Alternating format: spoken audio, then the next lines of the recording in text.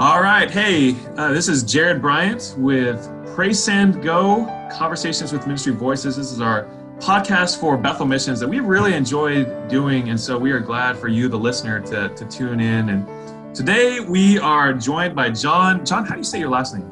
Wagenveld. Wagenveld. John Wagenveld with Multiplication Network Ministries. Just one of M&M Multiplication Network is one of our partners. We just really delight in the work that God is doing through them around the world. So John, why don't you tell us more about M&M? Kind of explain to us what M&M does. Thank you so much, Jared, for this opportunity. And first of all, just want you to know that we cannot do what we do without partnerships like we have with Bethel Church. And so we're very, very grateful for your interest in global missions. We know that you're a congregation that not only speaks about missions, but also prays for mission work around the world and participates financially and otherwise with mission trips, etc. So thank you for what you're doing for the cause of the gospel around the world. Multiplication Network Ministries was born 20 years ago in Puerto Rico, and the Lord has just blessed it. Basically, what we do is train church planters, couples who are going out to establish new communities of faith in towns and villages and cities and neighborhoods that don't have an evangelical presence. I know it's really hard for us in the United States to conceive of this, but when you think about it, there are 5 billion people around the world that do not know Jesus Christ as Lord and Savior. So it's hard for us to understand here when we can go to our church of choice, and sometimes we will drive past 4 or 5 or even 6 churches to get to the one that we belong to. And in that context, it's really hard to understand that there are places. I'll just give an example. In Russia, there are over 130,000 communities that do not have an evangelical presence, not Presbyterian, not Pentecostal, not Reformed, not Baptist or Assemblies of God, nothing. And that's just not right. And that's what we're trying to change. Praise the Lord, there are men and women yet today who the Holy Spirit is calling to go and plant churches and evangelize, disciple, start small group Bible studies, bring marriage conferences in the name of Jesus, and doing this so that they can establish a beachhead for the kingdom of God. And as they go out, they need training. And that's what we provide. We give them the equipping, the training that they need, the encouragement, the mentoring, the coaching, so that they can be more successful in this really hard work of establishing new points of the kingdom of God. Yeah, that's great. We, at Bethel, one of the initiatives that we've been doing over the last few years, a campaign we've called More and Better. And you have something very similar. You have more stronger churches, yes, which right. is right. So tell us about that. Why more churches? What is the importance of church planting, and how is it a biblical and strategic practice?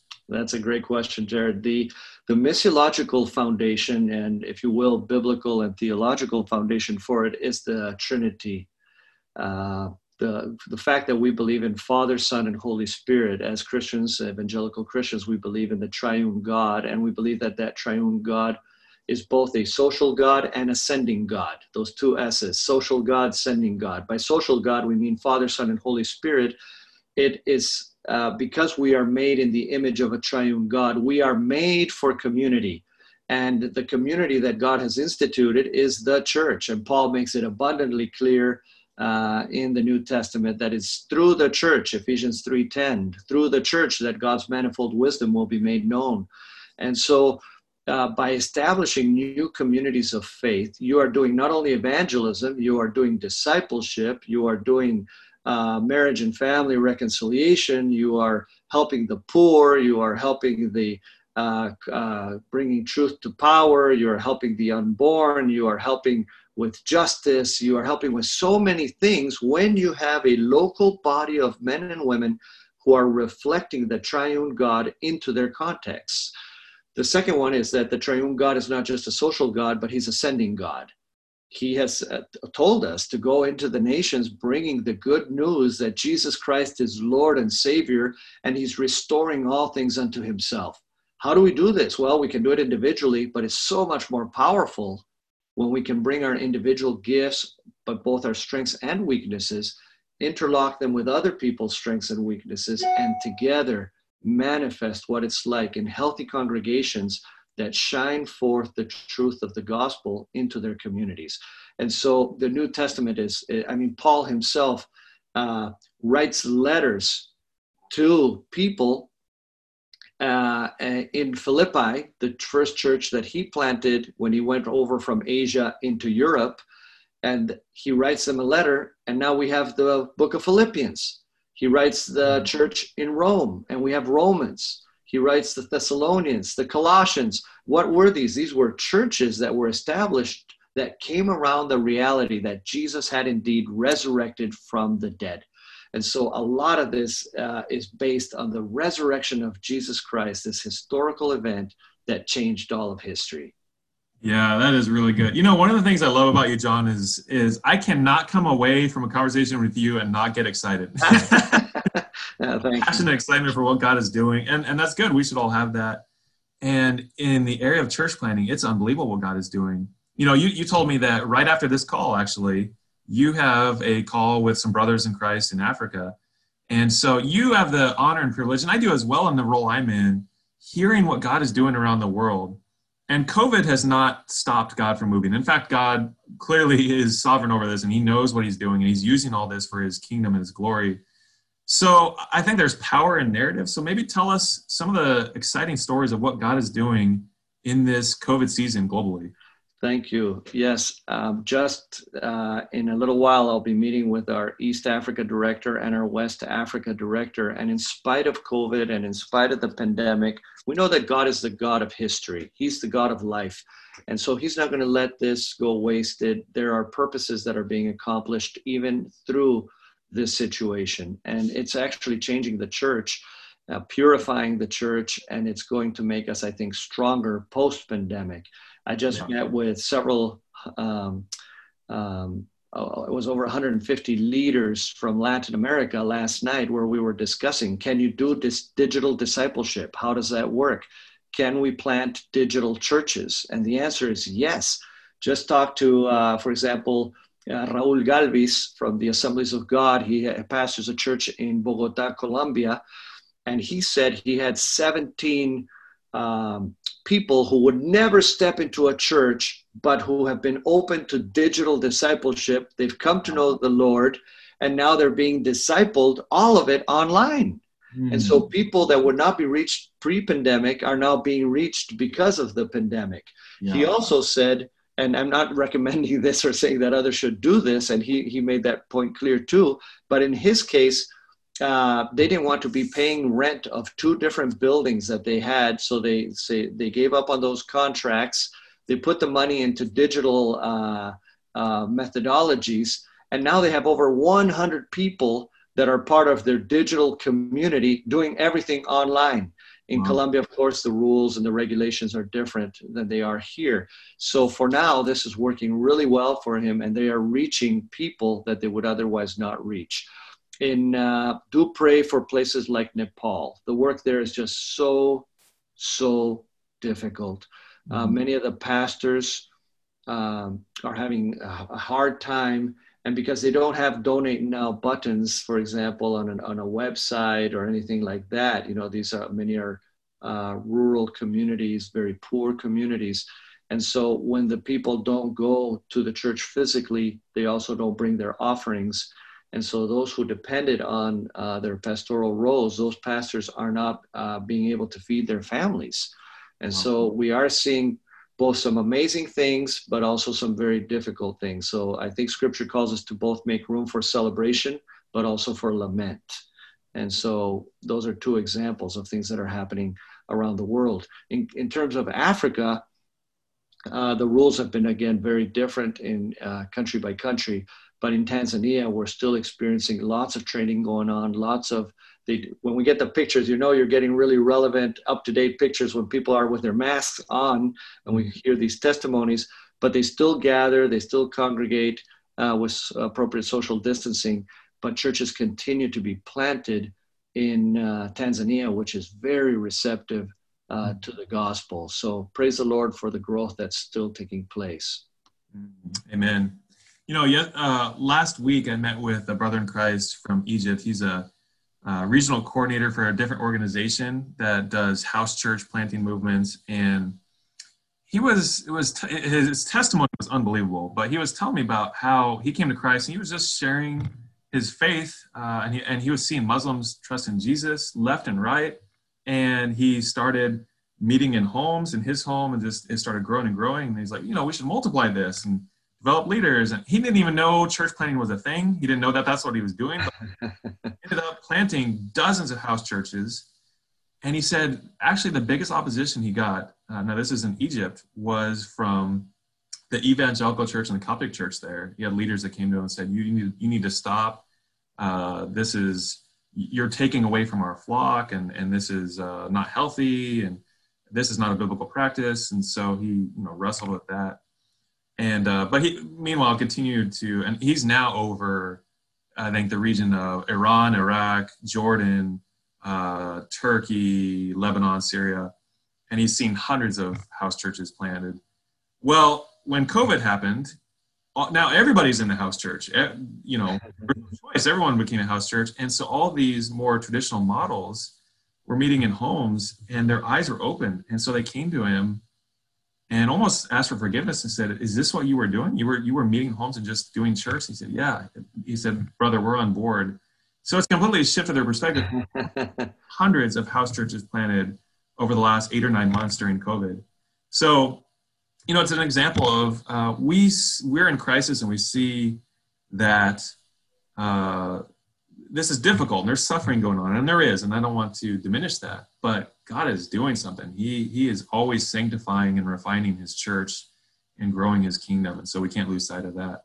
Yeah, one pastor, what you're saying is amen to that. And one pastor last night, he said, in our country, this was in a Latin American country, he says, in our country, the churches were closed, but the hearts were opened.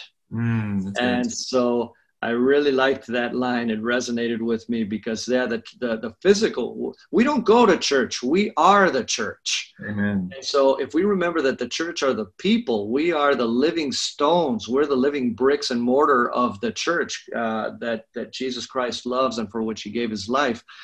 And I think we need to remember as we do his mission, because he's the one on mission, and we get to be secondary agents with what the Holy Spirit is doing and joining him in the work of God's triune mission into the world. But we do get to participate. He asks us, in fact, he commands us to participate with him in what he's doing in the world and to join him there. And so I think what's happened is that we've been forced to go to a more New Testament model where, they gathered, Acts chapter 2, Acts chapter 4, gathering in the temples, but also in the homes.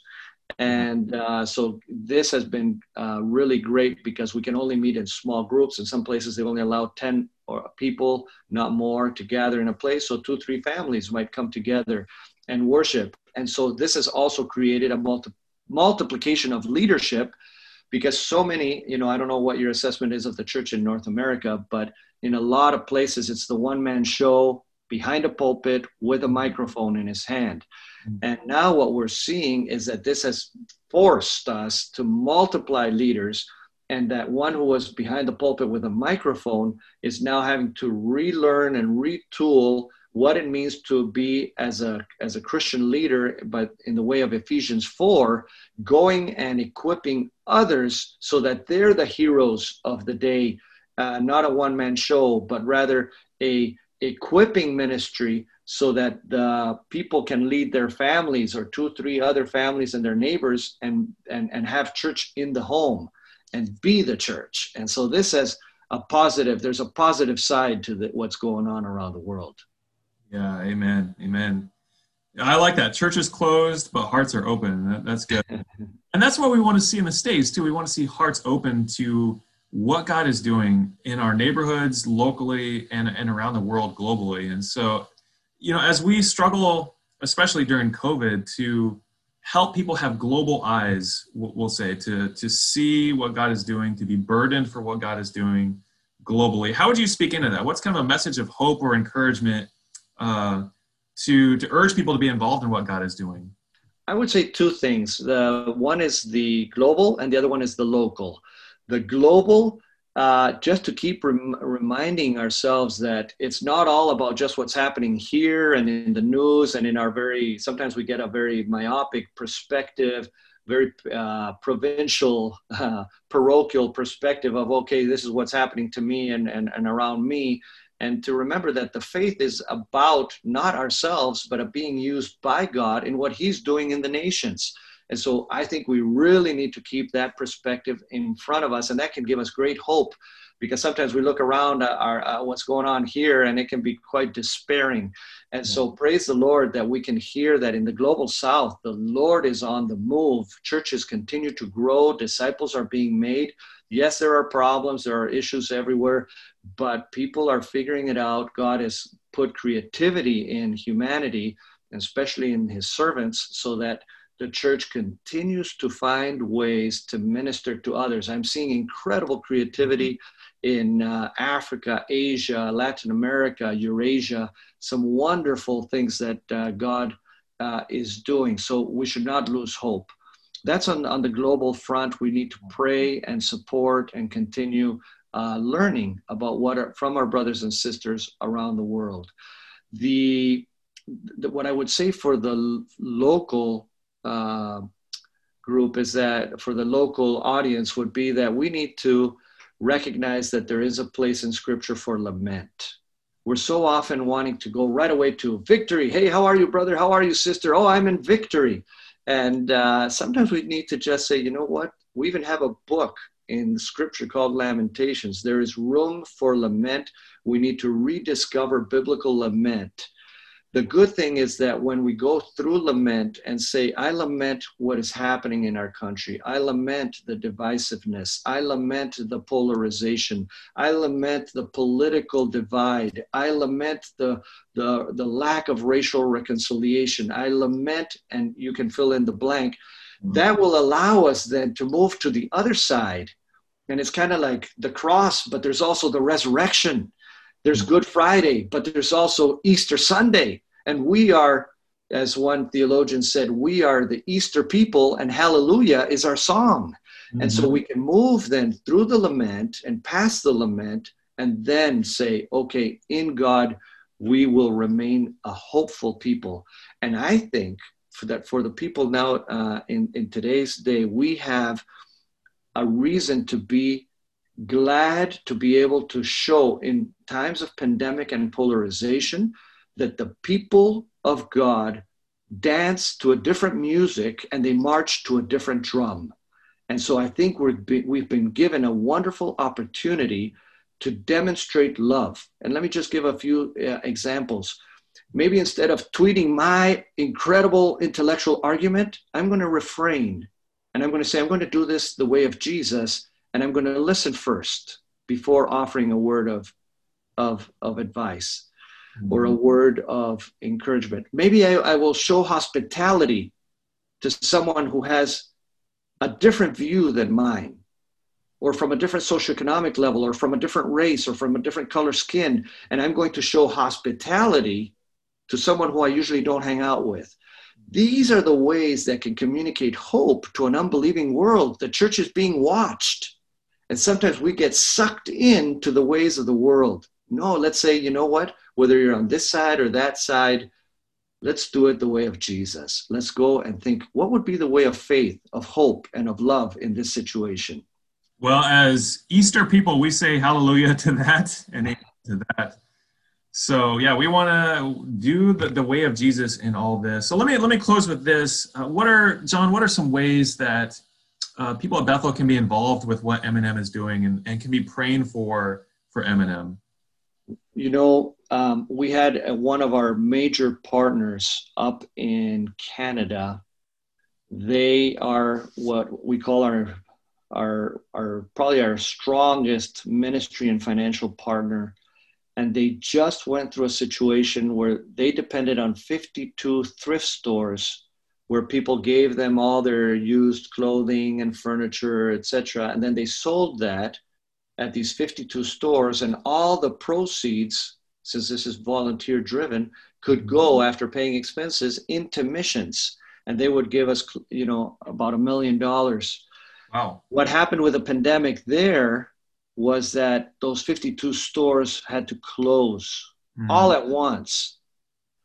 And boy, then we got the call saying, you know, they're reopening now, but in limited schedules. And so we got the call that they were no longer going to be able to provide as they have in the past. So I would say, first of all, pray that we're able to make up that gap. Secondly, of course, you know, there's always the giving. If people are able to help us with that, we appreciate anything that can be given. And we already appreciate your partnership in the gospel financially. And then any words of encouragement. I know that one of the big things that's happening in our organization is that our CFO is a member of your church, and he's also our vice president of operations, someone we've learned to respect and become great friends, Tim Maxwell. He's going through melanoma brain cancer. And so we praise the Lord how well he's doing. I talked to him this morning. He's sharp as can be. But if you can keep encouraging him and loving him, that would be a very practical thing, that by surrounding the Maxwell family, one of your own, that's would be a big blessing to Multiplication Network as well. And then to finish, just pray for what God is doing, that even in the midst of the pandemic, that our leaders in Africa, Latin America, Eurasia, Europe will seek those opportunities that the Holy Spirit presents to them to continue planting churches. Last year, by God's grace, we were able to verify 5,563 new communities of faith.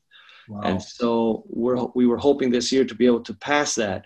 But with COVID, we'll just be happy if we hit 5,000. We're pretty certain we'll hit 4,000, but maybe the Lord will grant us that we be able to hit 5,000 new congregations. So praise the Lord for that.